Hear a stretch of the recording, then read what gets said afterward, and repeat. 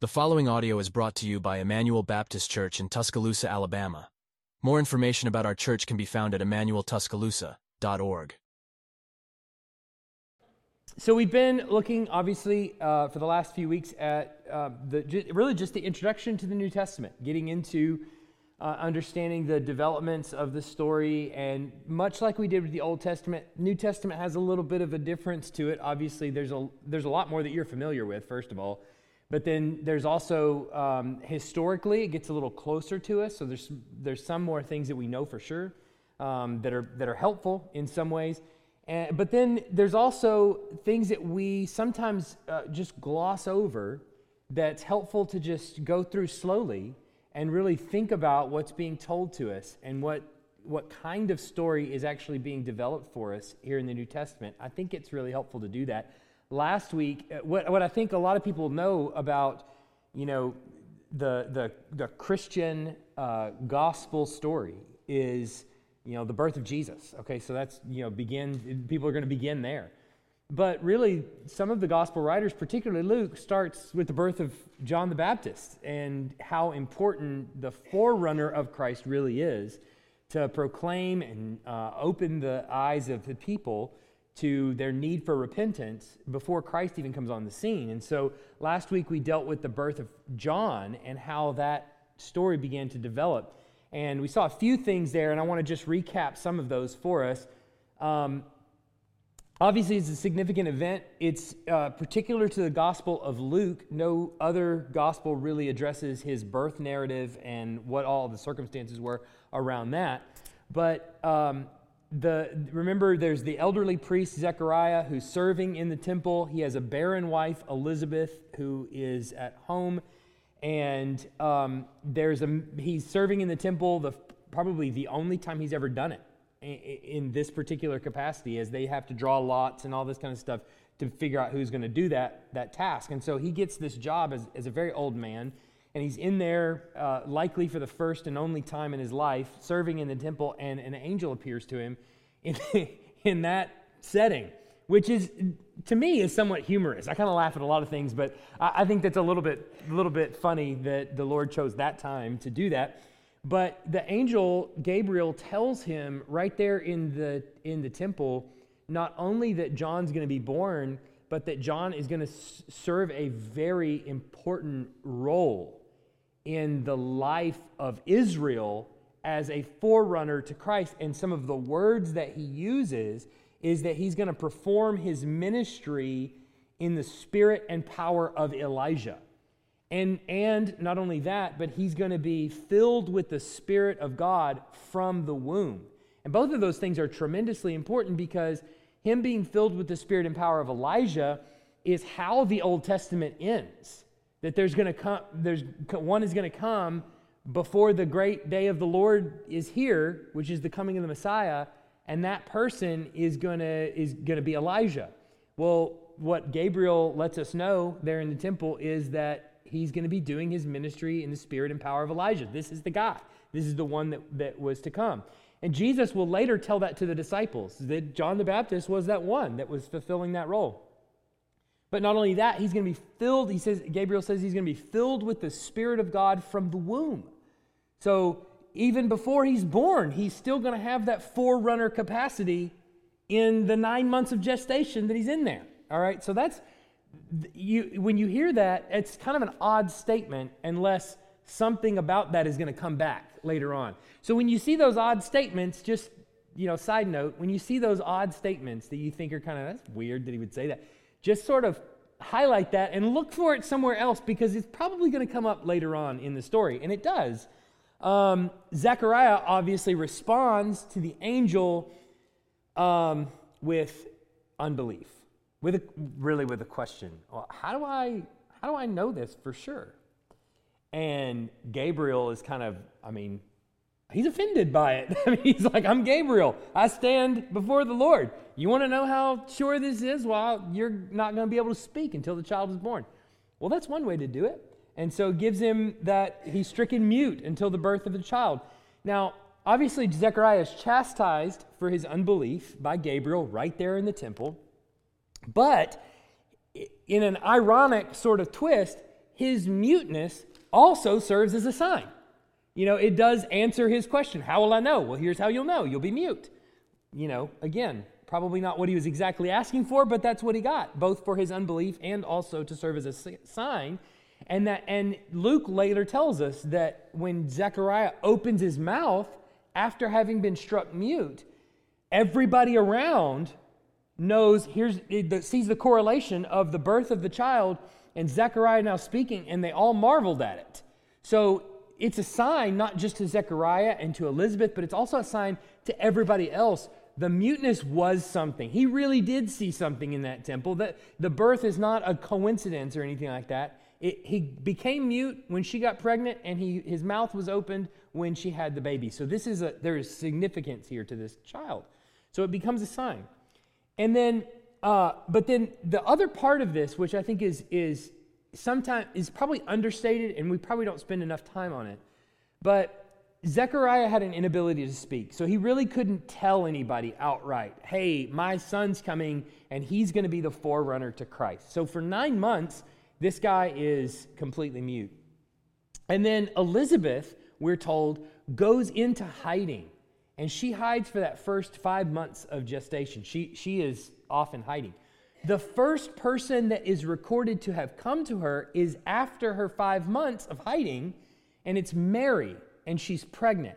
And she comes to Elizabeth at month 6. So Elizabeth, by all accounts of the gospel, has not seen anybody but Zechariah until that point. And so when Mary comes in, what happens in Elizabeth's womb? There's the point where David talked to me after last time. I didn't know this. Medically speaking, there is the point of quickening, which is right along that same time, about 20 weeks, where the baby, kicks, comes alive or whatever. And so Luke says to us that, obviously, he told us earlier on, John is going to be filled with the Spirit from the womb. And then when he kicks her, as he hears the voice of Mary come in, who is now bearing the Christ child, John kicks, filled with the Spirit. Hey, Jesus is here, right? He's doing that. And then Luke tells us that Elizabeth, filled with the Holy Spirit, says, blessed is the fruit of your womb. Who is this that the bearer of my Lord would come? And so we have in this neat little story in Luke where the Holy Spirit is the one who proclaims the Christ coming. And Luke is very careful to tell us that it's the Holy Spirit who's indwelling all these people to shout the proclamation of Christ as he comes in. So it's really, the birth of John is not insignificant. It's not and it's not even just a cute little story. It is a powerful message of how this gospel is going to go.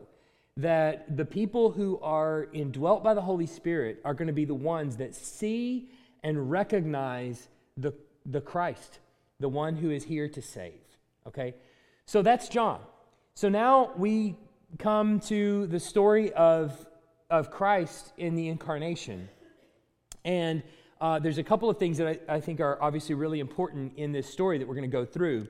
So we have 6 months right at it after the announcement of the baby, John, that's to be born to Zechariah and Elizabeth.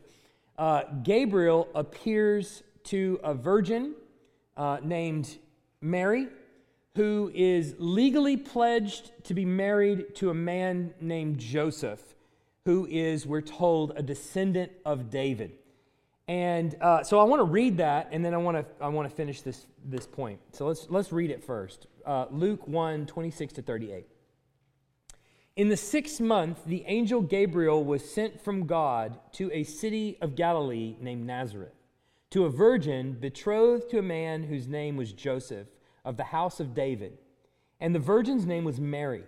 And he came to her and said, "Greetings, O favored one, the Lord is with you." But she was greatly troubled at the saying, and tried to discern what sort of greeting this might be. And the angel said to her, "Do not be afraid, Mary, for you have found favor with God. And behold, you will conceive in your womb and bear a son, and you shall call his name Jesus. He will be great and will be called Son of the Most High. And the Lord God will give to him the throne of his father David, and he will reign over the house of Jacob forever, and of his kingdom there will be no end. And Mary said to the angel, How will this be, since I am a virgin? And the angel answered her, The Holy Spirit will come upon you, and the power of the Most High will overshadow you. Therefore the child to be born will be called Holy, the Son of God. And behold, your relative Elizabeth, in her old age, has also conceived a son. And this is the 6th month with her who has been called barren. For nothing will be impossible with God. And Mary said, Behold, I am the servant of the Lord. Let it be to me according to your word. And the angel departed from her.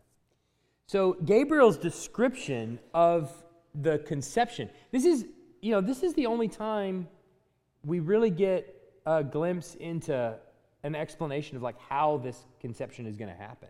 There's even a brief description here. And Gabriel's description of the conception of Jesus stresses two very important points that are rooted in the Old Testament. So I want us to just think about the way that he describes all of this happen. There's at least two big points that I think are really important for us to think about, especially when it comes to the Old Testament. First, the virgin conception is set in the context of creation and the coming new creation. So you have this passage in Genesis 1:2, which we obviously know Genesis 1:1. In the beginning, God created the heavens and the earth, right? Well, in Genesis 1:2, it says, the earth was without form and void, and darkness was over the face of the deep.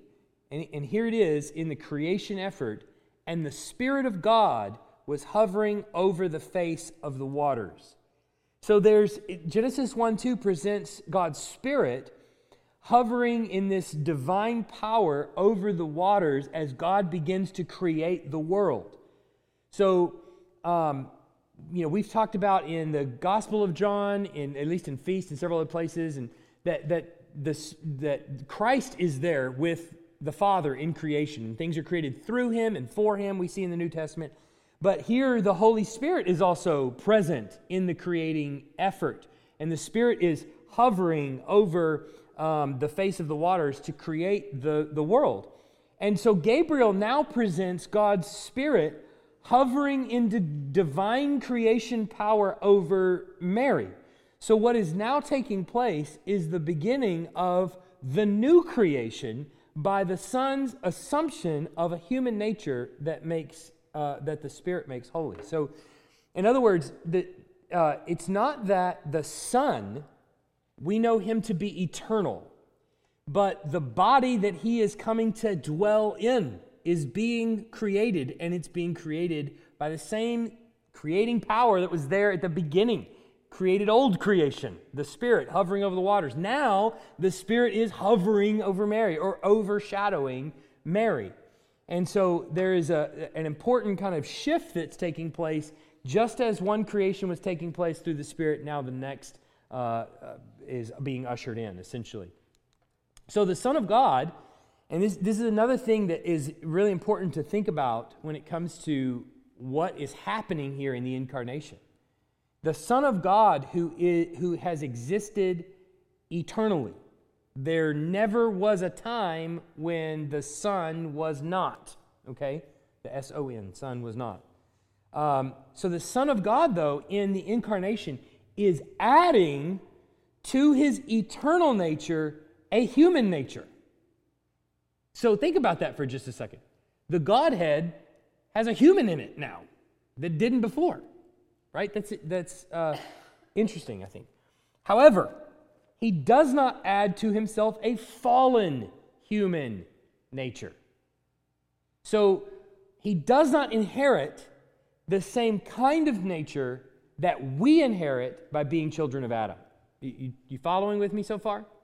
Okay. He does not inherit that same fallen nature. And that means, just like Adam was made in the beginning without sin, Jesus also is like a new Adam in that he also does not have sin.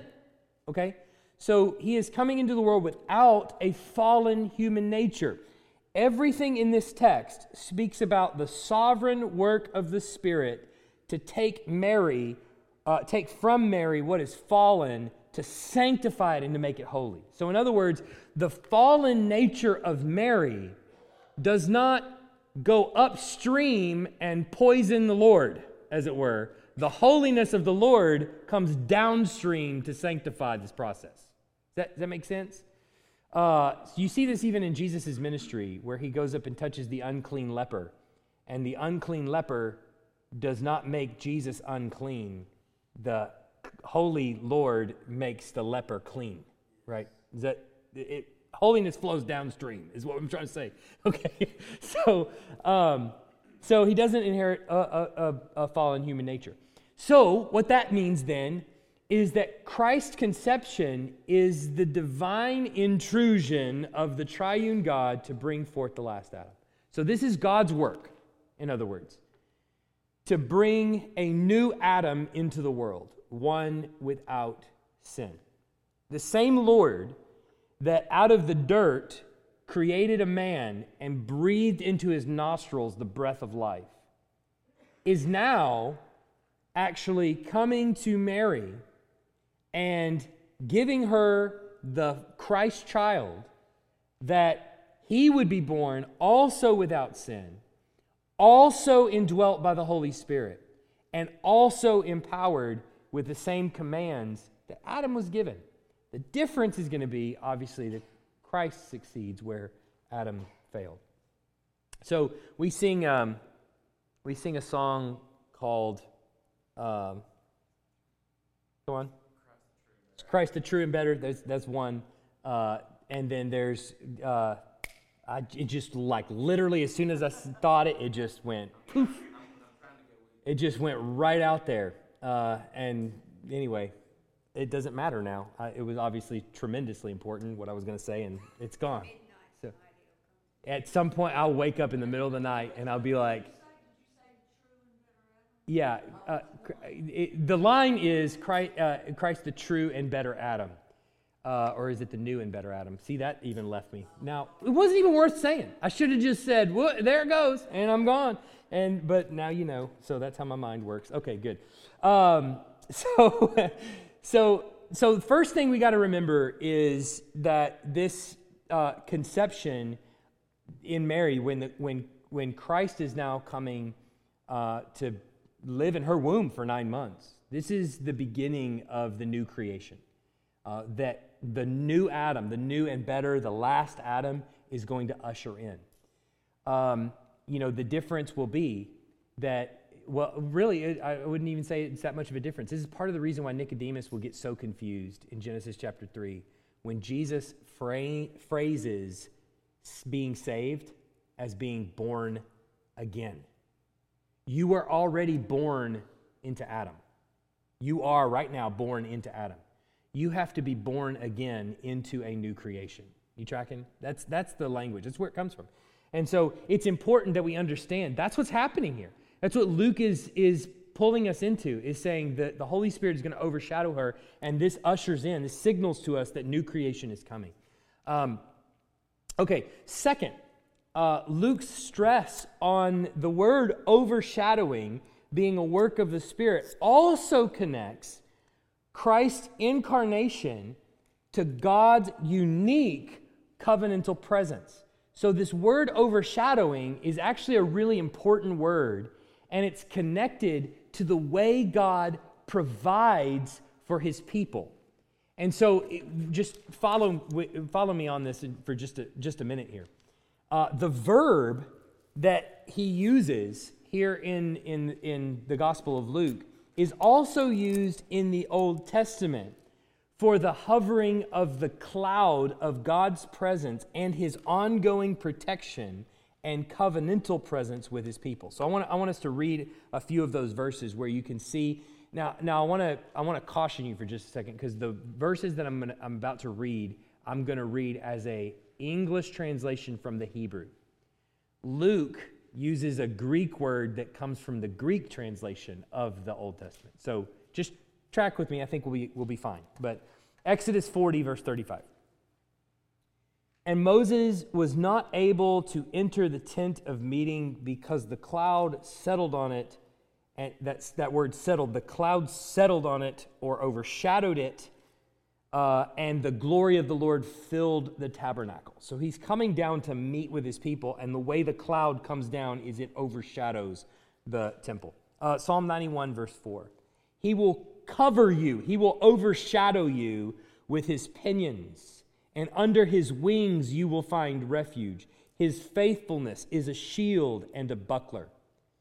O Lord, my Lord, the strength of my salvation, you have overshadowed, you have covered my head in the day of battle.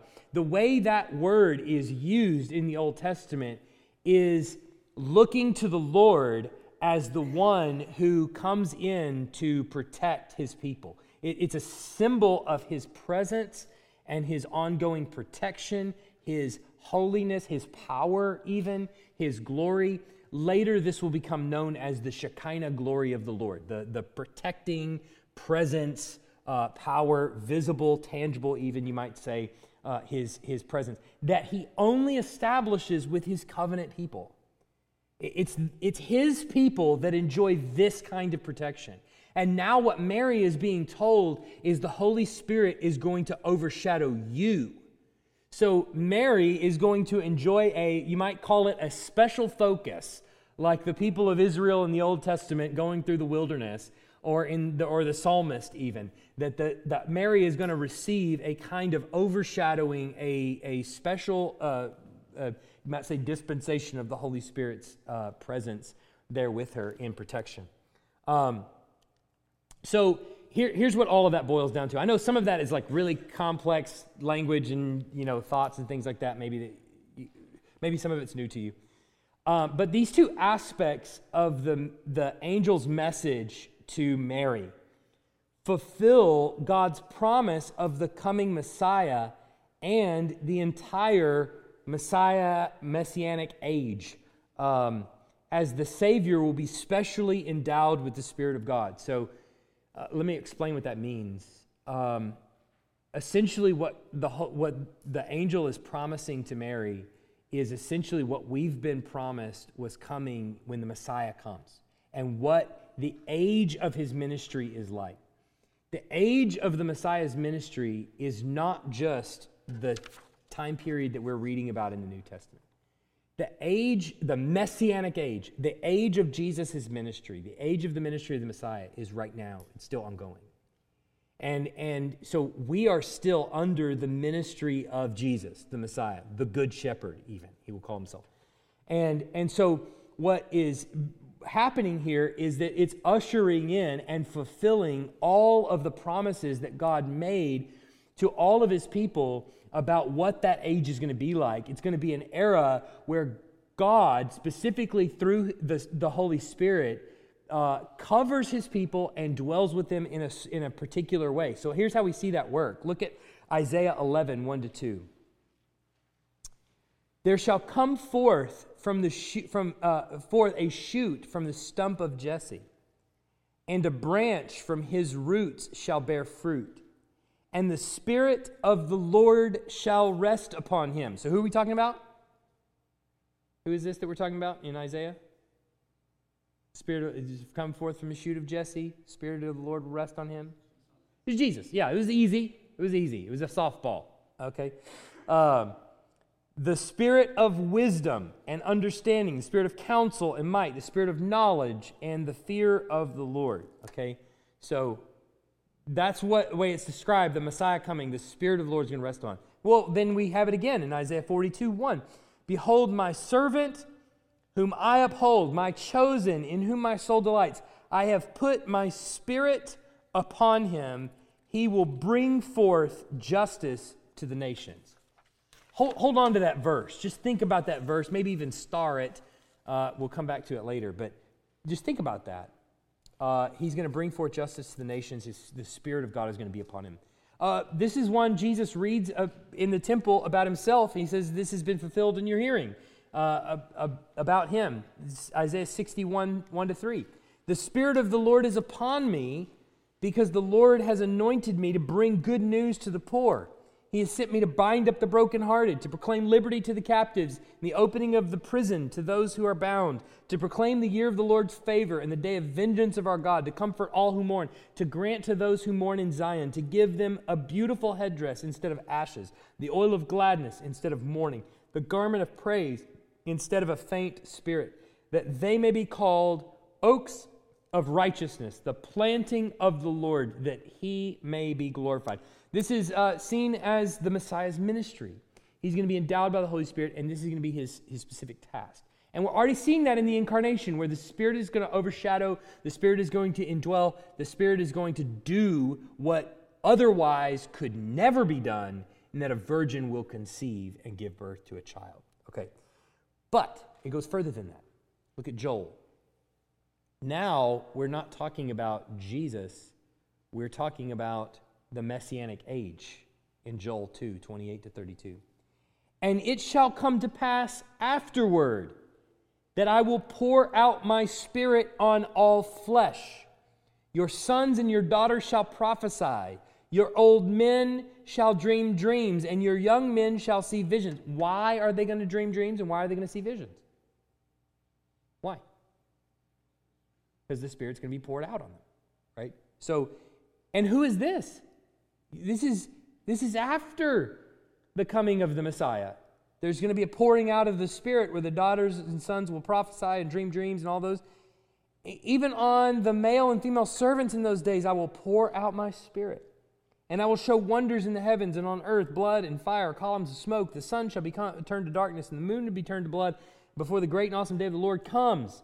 And it shall come to pass that everyone who calls on the name of the Lord will be saved. For in Mount Zion and in Jerusalem there shall be those who escape, as the Lord has said. Among the survivors shall be those who call upon whom the Lord calls. So the apostles are clear in Acts that this is Pentecost. Pentecost is, you're seeing the fulfillment of that, where the Holy Spirit is poured out on his people. And so you have not only the Messianic age being one where the Messiah comes, who is indwelt by the Holy Spirit, overshadowed by the Holy Spirit is with him, but even those whom the Lord calls then also have the same Spirit that they are carrying about in their ministry as well, going forth. Okay, so after Mary is found to be pregnant, Joseph resolves to divorce her, since her pregnancy seemed to be a clear sign of adultery, obviously, as one would suspect.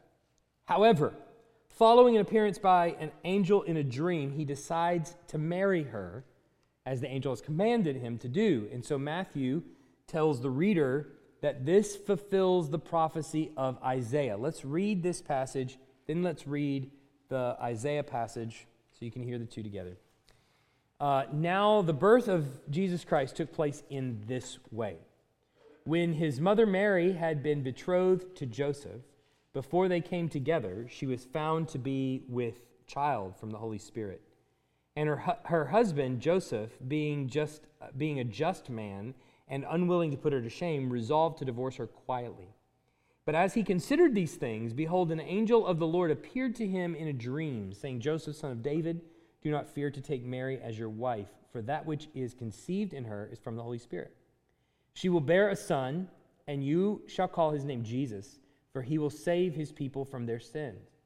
And all this took place to fulfill what the Lord had spoken by the prophet. Behold, the virgin shall conceive and bear a son, and they shall call his name Emmanuel, which means God with us.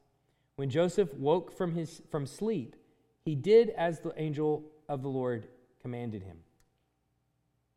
He took his wife, but he knew her not until she had given birth to a son, and he called his name Jesus. Now look at Isaiah 7:14. Therefore the Lord will give you a sign. Behold, the virgin shall conceive and bear a son, and shall call his name Emmanuel. Okay, so that was the passage that Matthew is saying is now fulfilled here. Now, I think it's worth, and I've done this a number of times, but it's always worth, I think, repeating, because Matthew says here in the birth of Christ, or in the promise that the angel gives to to Joseph, the command that he gives, that this essentially fulfills what was written in Isaiah, the virgin will conceive and give birth to a son. But there's more layers to that than just, okay, well then that was a prophecy about the coming of the Messiah, because it is more than that. The Old Testament interpretation of that passage in Isaiah chapter 7. So remember, people who have not heard or seen or known Christ or believe in Christ, let's say. How would they look at that passage in Isaiah? That passage in Isaiah, the Old Testament interpretation of the passage, seems to have seen its fulfillment in the birth of Isaiah's son. Some think it's Isaiah's son. Some think it's Ahaz's son. Either way, it doesn't necessarily matter. But most see it as the fulfillment of the birth of a child during that time. And in Isaiah's case, in the case of Isaiah's son, which I think is the right interpretation of it, that his name is Maher Shalal Hashbaz, which, if anybody's planning on having another child, I would just commend that name to you, Maher Shalal Hashbaz, which means quick to the plunder, swift to the spoil. How cool is that name, right? Yeah, you'd like to see that on the back of a football jersey. That'd be awesome. I'd buy that jersey. You know, it just doesn't matter if it was, yeah, Baz. Yeah, Maher Shalal Hashbaz. I ran that by my wife, and she didn't respond to my text. I said, like, if we have a fourth kid, just saying, Maher Shalal Hashbaz. Okay, so, and the reason that we kind of know that is several things. First of all, look at Isaiah 7:16. Isaiah, basically, Isaiah is talking to Ahaz, who is the king of Judah at the time. And Isaiah basically says this. He says, you know, the virgin will conceive and give birth to a son, and you should call his name Emmanuel. Just another verse later, 2 verses later. He says, for before the boy knows how to refuse evil and choose good, the land whose 2 kings you dread will be deserted. You see that promise to Ahaz? So just look, there's going to be a virgin to give birth to a son, and before that kid knows good or bad, knows how to choose good or evil, the land whose 2 kings you dread will be deserted. There's a sign coming to Ahaz, and that's it. That's how you'll know it's going to be fulfilled. And then 8:3, he says, and I went to the prophetess, and she conceived and bore a son. Then the Lord said to me, call his name Maher Shalal Hashbaz. So we have Isaiah giving to Ahaz a promise of a sign. And the promise is when the kid's going to be born to this woman, and before he grows up to know good or evil, those 2 nations are going to be gone. They're going to be wiped off the face of the earth. That's how you'll know that the Lord is with you. And so immediately after that, Isaiah goes to the prophetess, his wife, essentially, and they have a son. And they name him Maher Shalal Hashbaz. Okay, let's go to the next thing here. So essentially what's happening in this scene in Isaiah, I promise this is going somewhere. The Lord is speaking to Ahaz, who is king of Judah, and he's challenging him to ask for a sign. The Lord tells Ahaz through Isaiah, ask for a sign. Ahaz, you see, is nervous because there's 2 kings that are around him that are breathing down his neck. One whose name is Rezin, and he is the king of Damascus, Aram, whatever you want to call it, it's the same place. Rezin, he's the king. And Pekah, who is the king of Israel. That's just the kingdom in the north. And what's happened is Assyria is out here on the horizon, and Assyria is wanting to conquer this whole region. They're wanting to conquer the whole region. And Pekah and Rezin get together. They're normally enemies, but they get together in this case and they go, hey, we are stronger together than we are apart. The only chance that we stand against Assyria is to join together. And if we get Judah on board with this, we get Ahaz down there in the south to get on board with this, then I think we actually stand a chance of surviving Assyria's threat. And so they position this to Ahaz. Hey, you want to join forces? And Ahaz says, I don't think so. I think I'm actually going to join with Assyria. And they go, you want to do what? Well, that means that we're going to be dead. So Pekah and Rezin get together and they go, well, then the only choice we've got is to go down to Judah and take Ahaz out and put a puppet on the throne. And if we can put a puppet on the throne, then he'll join us and we'll defeat Assyria. You tracking with it, the whole process? It's really pretty simple, okay, when you think about it. All right. So if he's going to go down to Judah, who's on the throne in Judah? It's Ahaz. Who's Ahaz's great-grandfather? Anybody know? King of Judah? Who would it be? The promise made to him. Further down, is 2 Samuel chapter 7. It's David. And the promise to David is what? Your line will be unbroken. Your line's always going to be on the throne.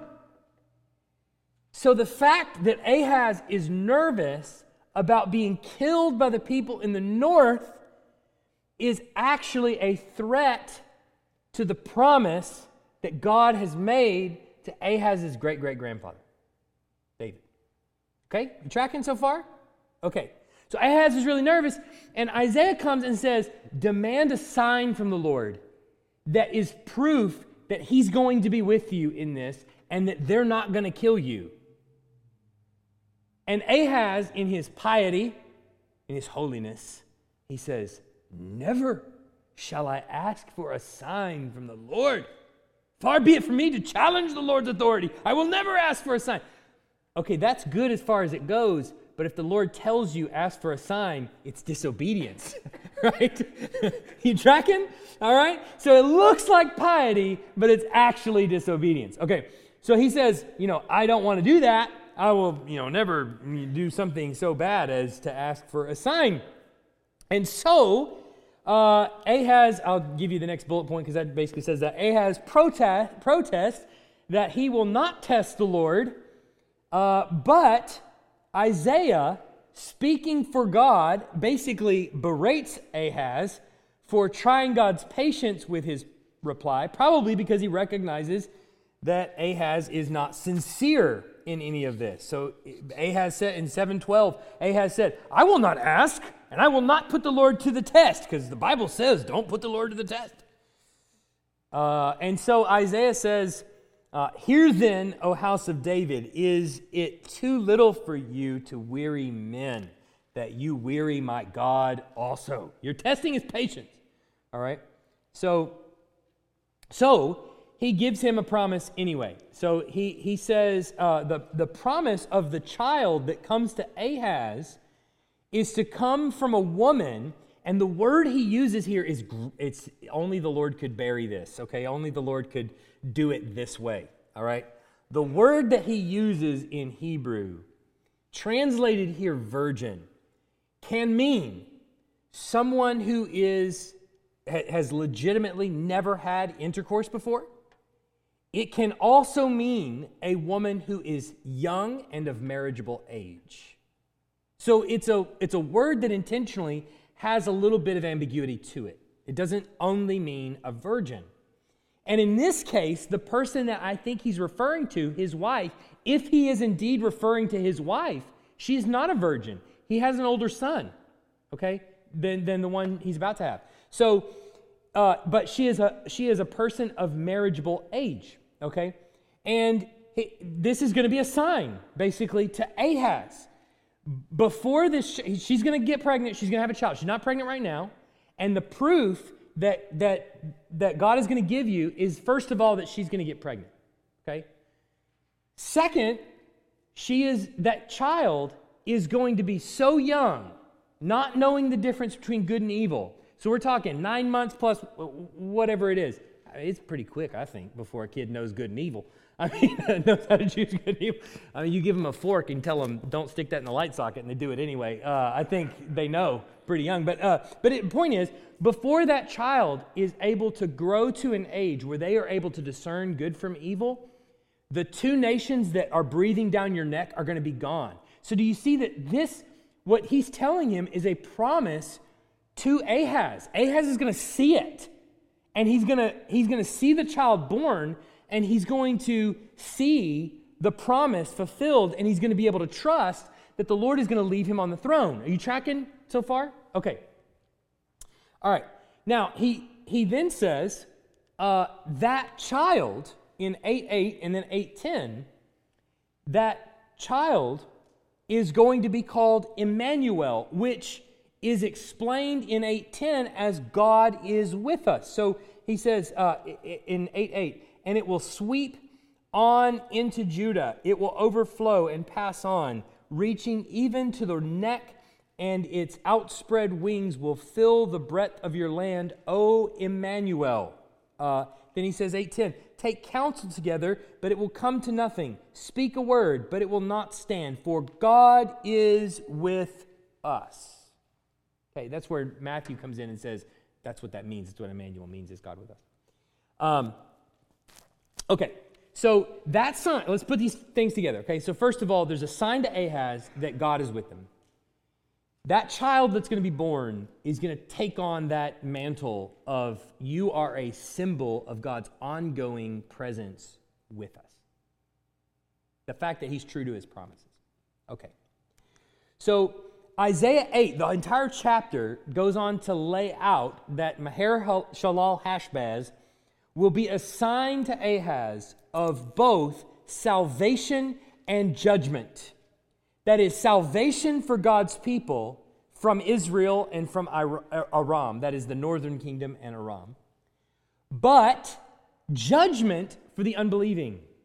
So that child is going to be a symbol of God's protecting presence for his people and a symbol of judgment for the nations that are unbelieving, that are idolatrous, that are attacking God's people. So this child is a sign of God's defense for his people. It's a sign of God's presence with his people. You tracking? But then we get to chapter 9. Okay, this is where things are ratcheted up. Okay, just two more. Did I skip one? No, did I? Okay, there we go. There we go. All right, gotcha. Okay.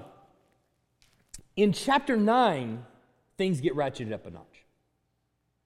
Chapter 9 of Isaiah looks forward. And he looks forward to a new day. And a day in the more distant future than today, than the day he's in. And he pictures a day when the north is going to be taken off to be judged. Okay, so we know that. And he's even said that in the previous chapter. Look, the kingdoms to the north, Israel and Aram, they're going to be taken off the map before this kid grows up. But they're going to be replaced by Assyria. And Assyria is going to come in and he's going to wipe them out. Okay, they're going to be just obliterated. Okay, Assyria is going to be the judge, not these kingdoms to the north. Okay, all right. So Assyria is going to take them off into captivity. But chapter 9, he then goes, okay, what's going to happen then? What happens after they're hauled off into captivity and they're held under chains of slavery? What happens then? Is there a sign for then? And so Isaiah is looking to that day when the exiles that are out in the land, out of the land, and they're in Assyria, are going to be restored to Galilee. There's going to be a day coming in the future, he's saying, when long past Maher-shalal-Hashbaz, after his death, this is a day long in the future where these exiles that are taken off into judgment and are held in chains of slavery are going to be brought back and restored into the land of Galilee. And the description there's a description of another birth, which is a more wonderful birth, a birth of another child, one who will be called Almighty God, who will rule from David's throne and establish universal justice. So let's look at what that day is going to look like. So he says, okay, they're going to be hauled off into captivity in Assyria, but, verse 1, but there will be no gloom for her who is in anguish. In the former time, he brought into contempt in the land of Zebulun, in the land of Naphtali. But in the latter time, He has made glorious the way of the sea, the land beyond the Jordan, Galilee of the nations.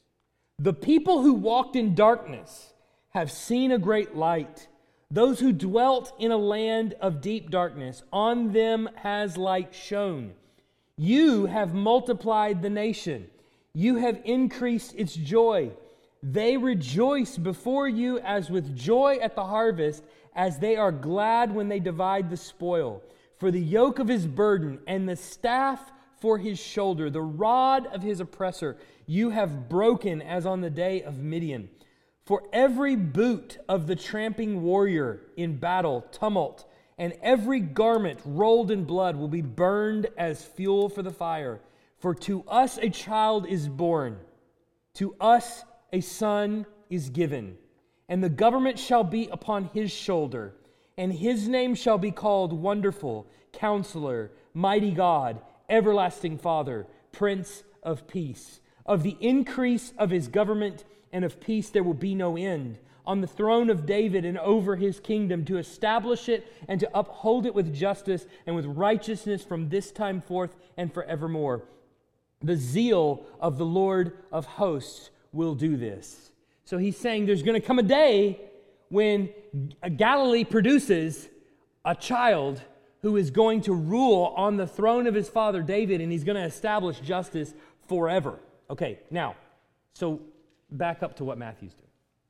So Matthew is taking this promise that Isaiah gives to Ahaz, this birth coming from this woman, and he takes this word that Isaiah may mean as just a young woman of marriageable age, his own wife, and he says, remember the word virgin that's used there in Isaiah?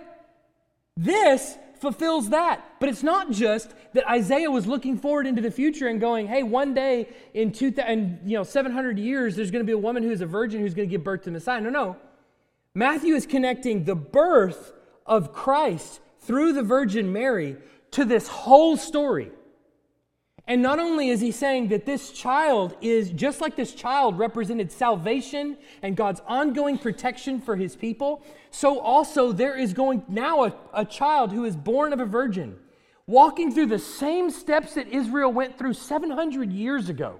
And yet this child is coming in not merely to be born of a virgin, but also as God's ongoing protection, this time in an even greater reality, that to us a child is born, to us a son is given. He is quite literally God with us. What we knew back then as only a temporary means of protection is now a permanent means of protection, is God's actual, physical, real-world, life-giving presence, his real Emmanuel, God with us, here in the flesh, taking on all of our burdens and giving us protection. And ironically, chapter 9, the day that looks even further forward to the day when Israel is ushered in from captivity, that day is also coming into fulfillment now too. That this same child that's being born is actually going to lead the captives free from captivity.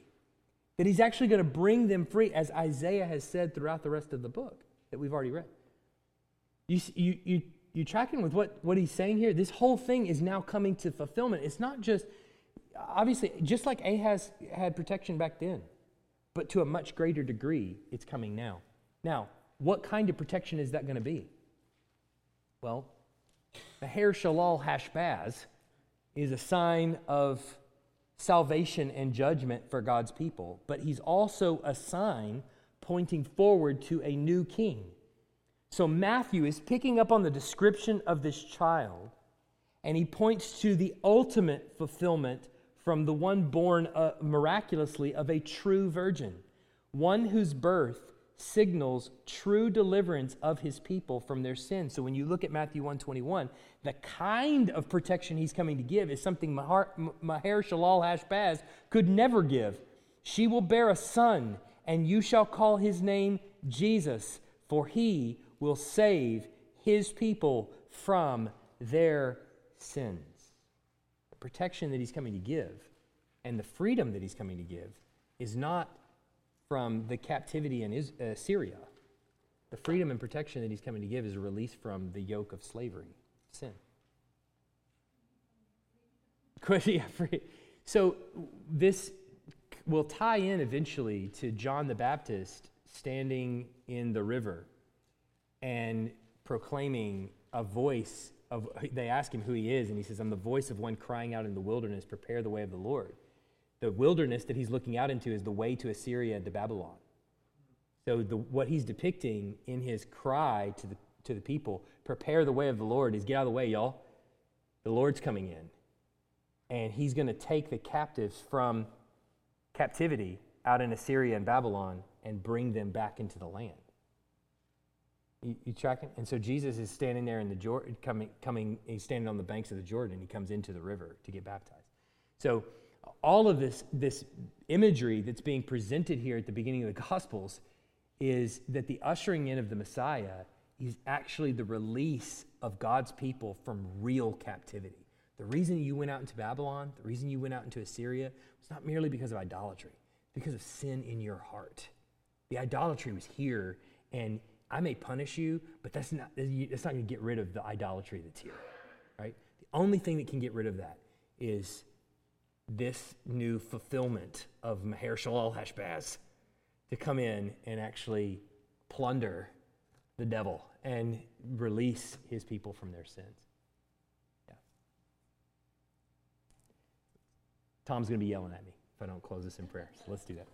Heavenly Father, I am grateful for your word and grateful for the impact of its message to us and for the depth. We could spend forever talking about all these things and be totally overwhelmed and just have so much to chew on for many, many years. So we are grateful for it. And we're grateful that we can spend our entire lives studying it and never plumb the depths of it. And so we pray that you continue to give us more and continue to pour on and help us through the study and reading of your word to grow more in love with you and even become sometimes even perplexed at what you have done through Christ for us.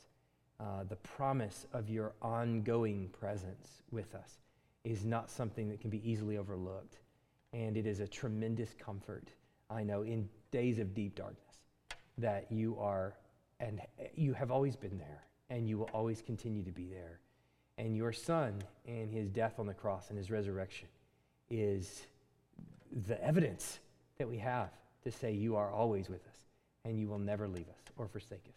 And for that we are grateful. In Jesus' name, amen. Thanks for listening. If you live in the Tuscaloosa area and are looking for a church, we'd love for you to visit. Our service times are Sunday mornings at 10:30 and Wednesday nights at 6:15.